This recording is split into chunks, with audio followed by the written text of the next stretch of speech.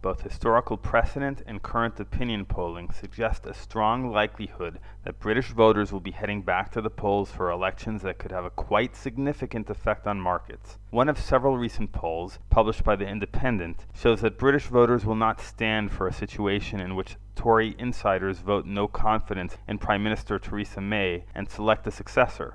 Rather, they expect a new general election in which voters will make the choice. The poll further reveals that the public is currently evenly divided between the two main parties, the Conservatives and Labour. Other polls show Labour with a slight lead. Polls can be easily dismissed, especially when taken this far ahead of an as-yet unscheduled election. Far harder to ignore are historical precedents that suggest a high probability for new elections when a leader lacks a majority in Parliament. Whether we're talking about the hung Parliament of 1885 or of 1974, history suggests a new election tends to follow rather quickly. The reason likely flows from the fact that thin support for a leader, in this case Theresa May, encourages other leaders to stake out bolder positions as a means of besting their political rivals. In other words, this is a time of long knives in British politics, and that implies at least a 50% chance for falling knives in British markets. The world is witnessing the rapid spread of populism, of both right-wing and left-wing varieties, each of which presents a challenge to a free market.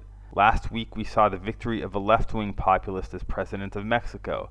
It will be interesting to see whether AMLO, as he is known, keeps faith with his voters or follows through on some conciliatory signals he has sent from his impeccably credentialed, Western-educated economic advisors. But the Tony Blair-style, third-way type New Labour politicians have long since been purged from the party. New Labour is pretty open about the intrusiveness it intends for the economy. For example, its manifesto openly states it would prevent a bank from closing branches if that is not convenient for its customers, while it intends to break up the Royal Bank of Scotland into mini banks it says will better match customer needs. It promises an increased stamp tax. Americans may recall just how popular that was in the colonies 2.5 centuries ago, to ensure, quote, that the public gets a fairer share of financial system profits. The party plans a ban on fracking, a key innovation in natural gas production, and pledges to raise corporate taxes. These plans and more are likely to lead to a sharp revaluation of the worth of British equities, though they may spell opportunities for investors and markets